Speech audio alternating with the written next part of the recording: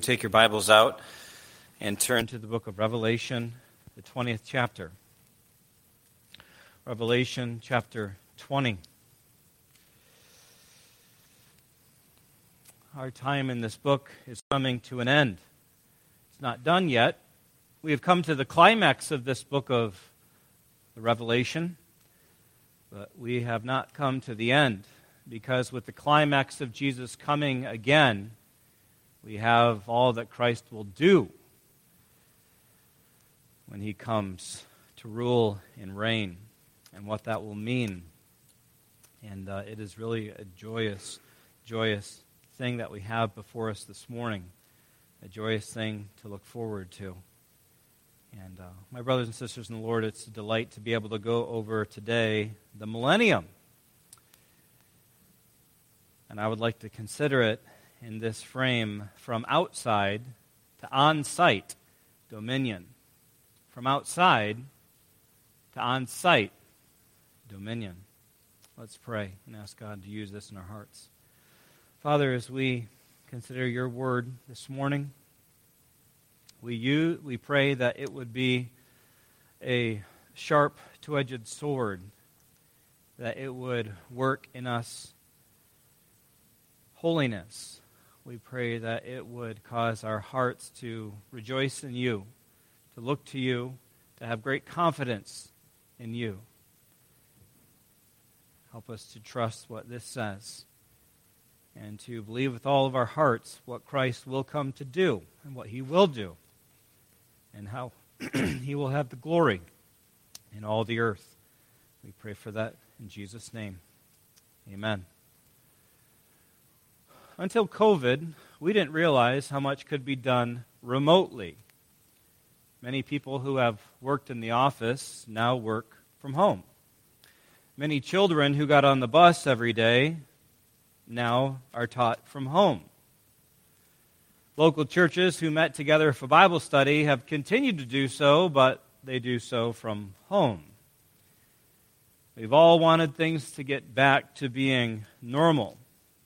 And that is because we don't like the distance. Distance has been hard on relationships.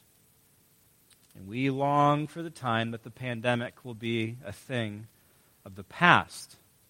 Now, in a sense, the churches of Asia Minor felt the same way when it comes to their relationship with Jesus Christ. For example, the church of Ephesus rightly understood that God had graciously raised them up with Christ and had seated them in the heavenly places, Ephesians 2:6. But they also looked forward to the day that they would be with Christ in person. You see, in person is much better than in the body, away from the Lord, as Paul says in 2 Corinthians 5. Or what Paul said to the Philippians, "My desire is to depart and to be with Christ, no longer in the body, but instead present with him." And it's this in-person experience that is promised by Jesus Christ to the churches of Asia Minor.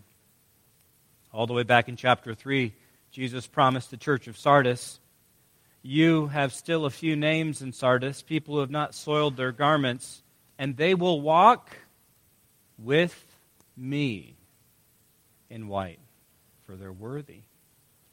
To the church of Laodicea, chapter 3, verse 20 and 21, he said, "Behold, I stand at the door and knock. If anyone hears my voice and opens the door, I will come into him and eat with him, and he with me.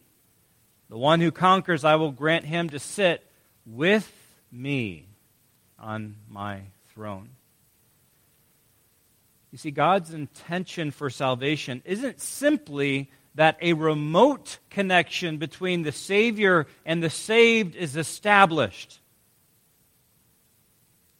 God planned an in-person, glorious, happy connection. And that future happy state isn't going to come with a simple flip of a cosmic switch. It comes when Jesus Christ one day submits to the Father's will, takes the scroll from the Father's hand, and thereby takes back the earth as his rightful possession. In mercy, Christ will gradually tighten the screws of justice upon the earth, but in fulfillment to prophecy, he will pour out the wrath of God, and he will win the earth for himself. In Revelation 19, we saw Christ. In two ways, young people, we saw him seated on a white horse and wielding a sharp sword. That is to say, he descends from heaven to make war, and he's victorious. In chapter 20, Christ the conqueror makes changes in the government of the world. Christ is going to reign upon the earth for 1,000 years. Look with me at the end of Revelation 20, verse 6. The Bible says, and they will reign with him. They'll reign with Christ for 1,000 years. And Isaiah the prophet foretold this when he said, behold, a king will reign in righteousness, and princes will rule in justice. Isaiah 32, verse 1. And this is what heaven sang in anticipation when Christ took the scroll from the Father back in Revelation chapter 5, verses 9 and 10. Heaven sang, worthy are you to take the scroll and to open its seals, for you were slain, and by your blood you've ransomed people for God from every tribe and language and people and nation. And you have made them a kingdom and priests to our God. And hear what they said of what would happen in the future. And they shall reign on the earth. You see, at this point in the book of Revelation, at this point in the book of prophecy of future imperative events here, Christ has come and he has conquered. And now we see the results of his great conquest. We'll begin to see what happens when heaven's kingdom comes to earth, when Christ's outside dominion becomes an on-site dominion. What Christ is going to do, we're going to consider the first 6 verses of this chapter and leave the rest for next week. What Christ is going to do is reorganize the world's government. He's going to arrange a blessed state upon the earth for 1,000 years. And to understand this more simply, it's going to be through subtraction and addition. Just like what happens when there's a change in government with a new U.S. president. When the new president becomes president, he chooses those he's going to work with. And he gets rid of those who worked with the previous president. So what we find here is that Christ is going to reign without Satan's evil influence for 1,000 years. There's the subtraction. And Christ will reign with the saints for 1,000 years. There's the addition. So 2 portions of the first portion of this chapter, verses 1 through 6. Christ is going to reorganize the world's government. And that begins by Christ reigning without Satan's evil influence for 1,000 years. That's verses 1 through 3. You say, how is Christ going to do that?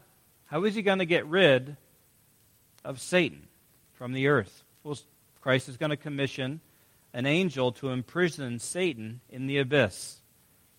There are some verses of the Bible that you should recite and read loudly. This is one of those passages. Then I saw an angel coming down from heaven, holding in his hand the key to the abyss and a great chain. And he seized the dragon, that ancient serpent, who is the devil and Satan, and bound him for 1,000 years, and threw him into the abyss, and shut it, and sealed it over him. That's great. That's great. Christ will restrict evil's influence. Satan is going to be relegated to the abyss for a long time. He's going to be imprisoned. And the reason I say it's a prison because of what we read in verse 7. It says, when the 1,000 years are ended, Satan will be released from his prison. Now just think with me for a moment about the geography of Satan's activity. Throughout the Scripture, we see Satan active on the earth. He's like a roaring lion, walking to and fro, seeking one to devour. 1 Peter 5:8. But we also see Satan active in heaven before God. That's what we saw in Job chapter 1, where he accused Job before God. And at some future point, probably in the midst of the tribulation, Satan will be thrown down from heaven to the earth, so that he may no longer accuse the saints before God. That is to say, at that point, he will no longer have access to heaven. It will only be to the earth. And when Christ returns to the earth and sets up his kingdom, an angel will come down from heaven to remove Satan from the earth and put him into the abyss, where he will be bound in chains. So you see how Satan and his activity have gone from heaven to earth to the abyss. Now we wonder, how is it that Satan, who's a fallen angel, a spirit being, how can he be bound with a chain? How can he be shut up in prison? Well, how can angels go to war in heaven? Or how can they be confined to the abyss? Or how can they be thrown down to the earth? Okay, we might not understand all of these things that we don't readily see before us. We might not understand how angels who don't have bodies can go to war, or be thrown down to the earth, or bound with a chain, or locked up in a prison. But the text says all these things. So I'd encourage you to believe all of them. Satan will be imprisoned, and the result of his imprisonment will be that his deceptive evil influence will be restricted. Look at the end of verse 3. So that he might not deceive the nations any longer until the 1,000 years were ended. You see, just as imprisoning a thief will stop him from stealing, so imprisoning Satan will keep him from doing what he has been doing so successfully. This book talks about Satan in terms of being the deceiver of the whole world, chapter 12, verse 9. Satan twists the truth so that people believe a lie. That's Satan. And he's been doing so throughout human history. Young people, the Bible talks about Satan being an ancient serpent. Do you remember the story of that ancient serpent all the way back in the Garden of Eden? It was Satan who invited Adam and Eve to eat from that one tree that God had said no about. God had given them every other tree in the garden except one. And God had told them if they eat of that one tree, they would die. And Satan said, that's not true. He tempted them by getting them to think that God was holding back something good from them. Satan lied. And it's just like Satan to lie. Jesus said in John chapter 8, verse 44, you're of your father the devil, and your will is to do your father's desires. He was a murderer from the beginning and does not stand in the truth, because there's no truth in him. When he lies, he speaks out of his own character. For he is a liar and the father of lies. So when you think of Satan, think this. He's the one who lies. He attacks what God says because what God says is the truth. And Satan has been deceiving people with lies ever since the garden. Paul said this in 2 Corinthians chapter 11. He said that Satan disguises himself as an angel of light. He deceives. He lies. So it's no surprise if his servants also disguise themselves as servants of righteousness. What that shows us is that the servants of Satan often disguise themselves as followers of Christ. In that context, those were false teachers in the church who were purposefully teaching what was contrary to God's word. We're lying. Now, some of you may be aware of the interpretation that this binding of Satan was the fact that God made Satan unable to hold back the advance of the gospel. The binding of Satan means that Satan can no longer stop the gospel from going forward. I want you to consider two passages on that. First, consider what Jesus said in the parable of the sower, and then what Paul said in 2 Corinthians 4. First, when Jesus spoke the parable of the sower, he talked about the seed that fell on the road. And in Matthew 13:19, it says this, when anyone hears the word of the kingdom and does not understand it, the evil one comes and snatches away what has been sown in his heart. So Christ taught that Satan snatches away gospel seeds. When people hear the gospel, Satan works to remove it. That's what Jesus taught. Second, Paul said this about the gospel ministry in 2 Corinthians 4:4. The God of this world has blinded the minds of unbelievers to keep them from seeing the light of the gospel of the glory of Christ, who is the image of God. So Satan blinds people to the truth of the gospel, the truth that Jesus Christ can rid people of their sin that separates them from God. Christ can rid people of their sin, and Satan blinds people to that, blinds them to the gospel. So Jesus and Paul, they didn't teach that Satan was bound in such a way that he could no longer hold back the gospel. Instead, they taught that Satan actively opposes the gospel and gospel ministry. Satan opposes the gospel today, but the point of this text is that he will not be able to do that when Christ comes and rules and reigns on the earth. The God of this world will be succeeded by Jesus Christ. And I need you to appreciate how large of a change that's going to be. That is huge. For thousands of years, Satan has been lying, deceiving the whole world. Paul wrote to the church of Ephesus these words in chapter 2 of Ephesians. You once walked in sins, following the course of the world, following the prince of the power of the air, the spirit that is now at work in. He is energizing the sons of disobedience. I say that because I want us to consider the devastating work of Satan through the centuries and the millenniums. But we should never set Satan on par with God, as if Satan were an all-powerful being. He is not. Satan is no match for God. And that's because Satan is a created being and God is not.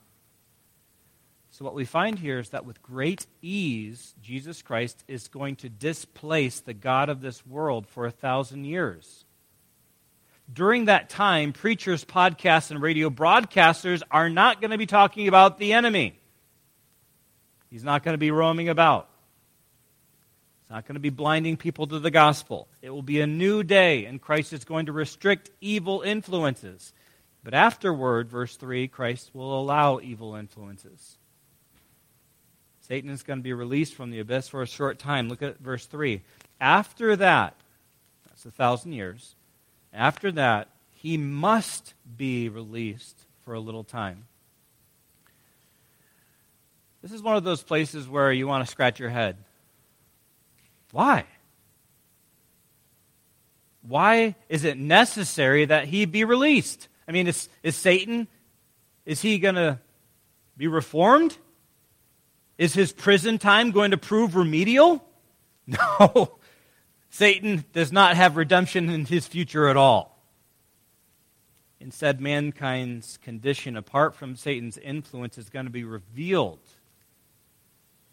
by their response to Satan's release. That's going to come up next week.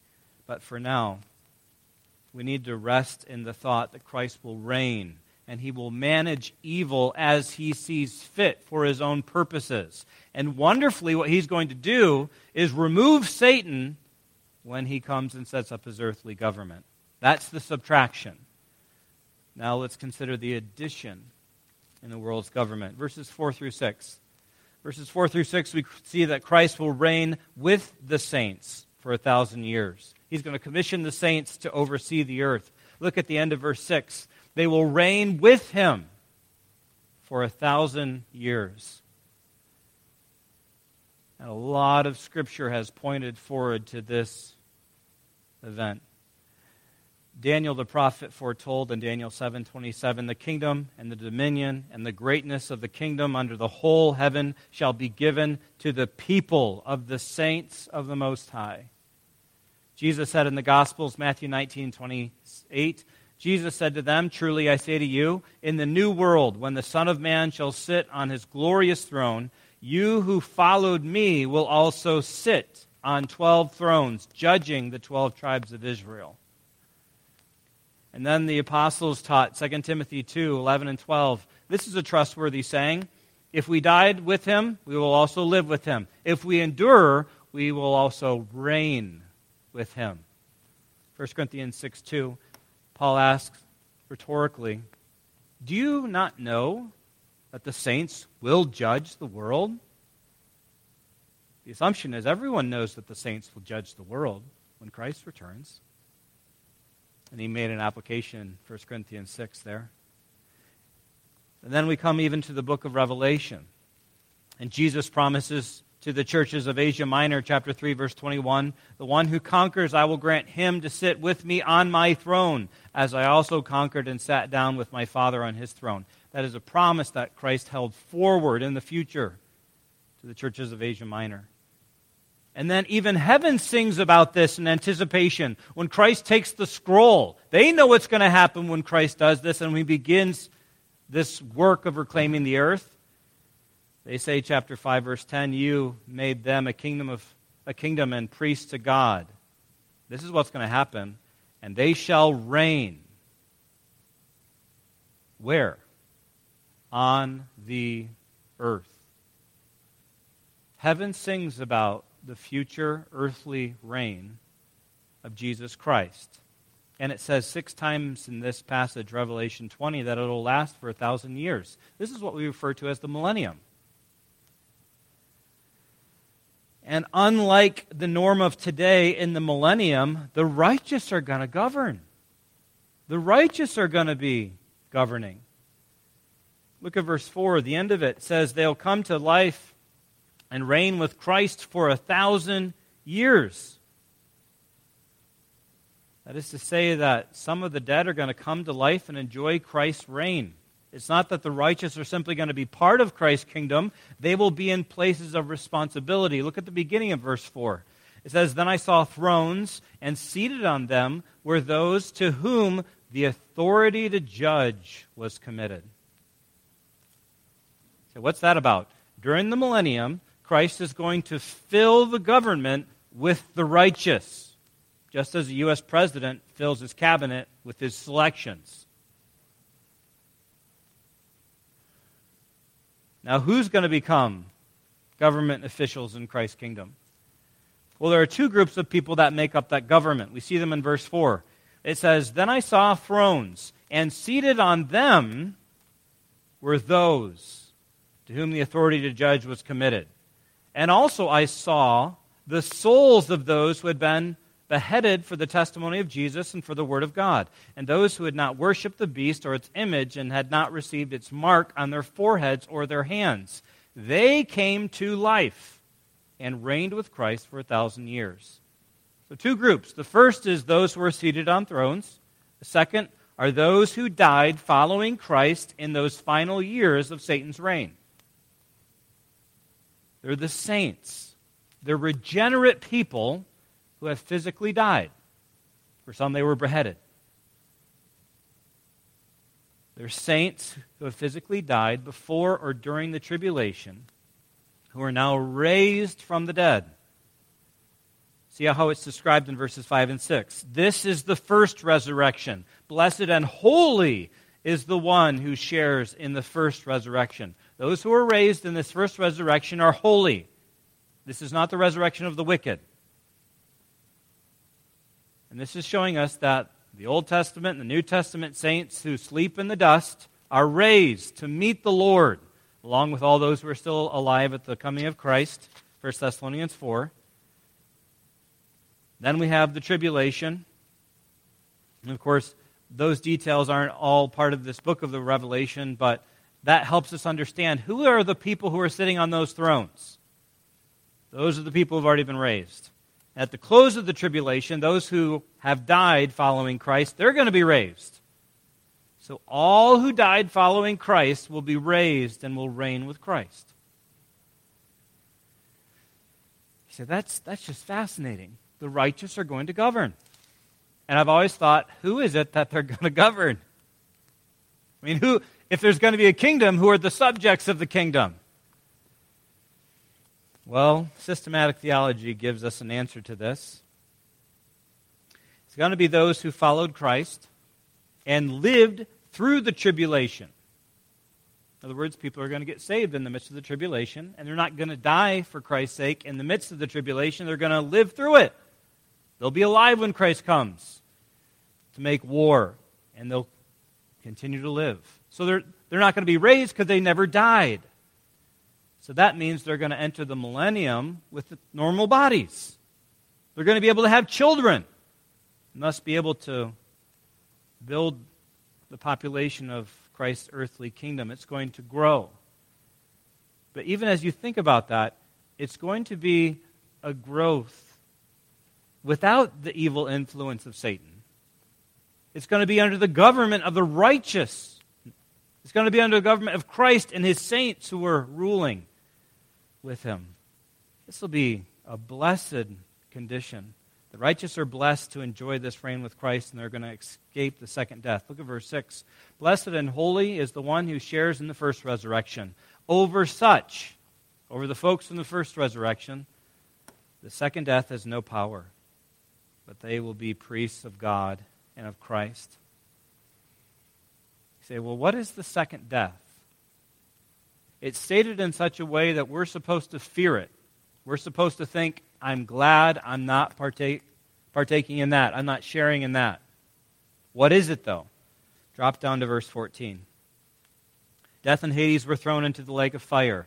This is the second death, the lake of fire. Chapter 21, verse 8.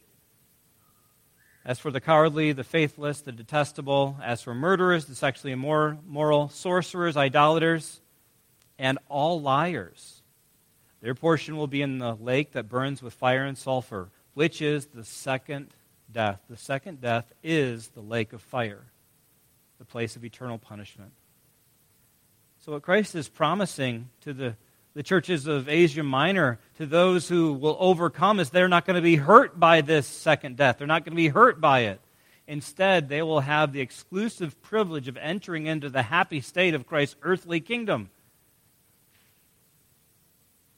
It's a blessed state with a blessed God. It's a wonderful world where Satan will be removed and Christ will reign. And that happy condition is contrasted with the wicked. Look at verse 5. The rest of the dead will not come to life until the 1,000 years were ended. You see, the wicked will have to wait. The righteous are going to govern, but the wicked will have to wait. See, all the dead are raised either in the first or the second resurrection. The first resurrection is holy, and the rest of the dead, they wait. They're not holy. Say, when will they be raised? Verse 13. Death and Hades gave up the dead that were in them. That's the rest. And they were judged, each of them, according to what they had done. More about that next week. But what we have, brothers and sisters, in this passage is a bit of what we can appreciate today because of COVID. We have come to realize you can do a whole lot of things remotely. I can talk to my parents. I can talk to you. We can have school just like that. We can do it. It's possible. But you know what? We really want everything to be back to normal. We want to be back to face-to-face. Even this last week, the President of the United States held out the hope that maybe on the 4th of July we can be with family and friends. See, there's a hope that there will be something in person. And Christ holds out a hope to the churches of Asia Minor. He's going to be with them one day. They will reign with Christ on the earth. You say, does Christ reign today? Absolutely he does. He reigns in heaven. He's seated at the Father's right hand. He reigns, but his reign is remote. It's outside. One day he will come, and his outside dominion will become an on-site dominion, and it will be blessed. Father, We are thankful for what we read here.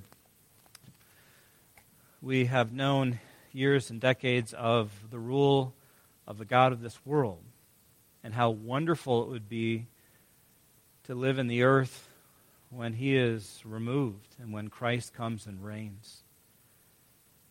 Lord, you held out this great promise of an in-person meeting with Christ in the years to come. And we have that promise before our eyes as well. Lord, we pray that today we will live for Christ, even though we cannot see him, even though his rule today is remote. One day it will be realized. And by your grace, we will be a part of it. So, Lord, help us to rejoice in anticipation, even as heaven sings above, in anticipation of that great and wonderful day when Christ will reign on the earth for 1,000 years, and we'll be a part of it. We praise you for that and your kindness to us in that. In Jesus' name, amen.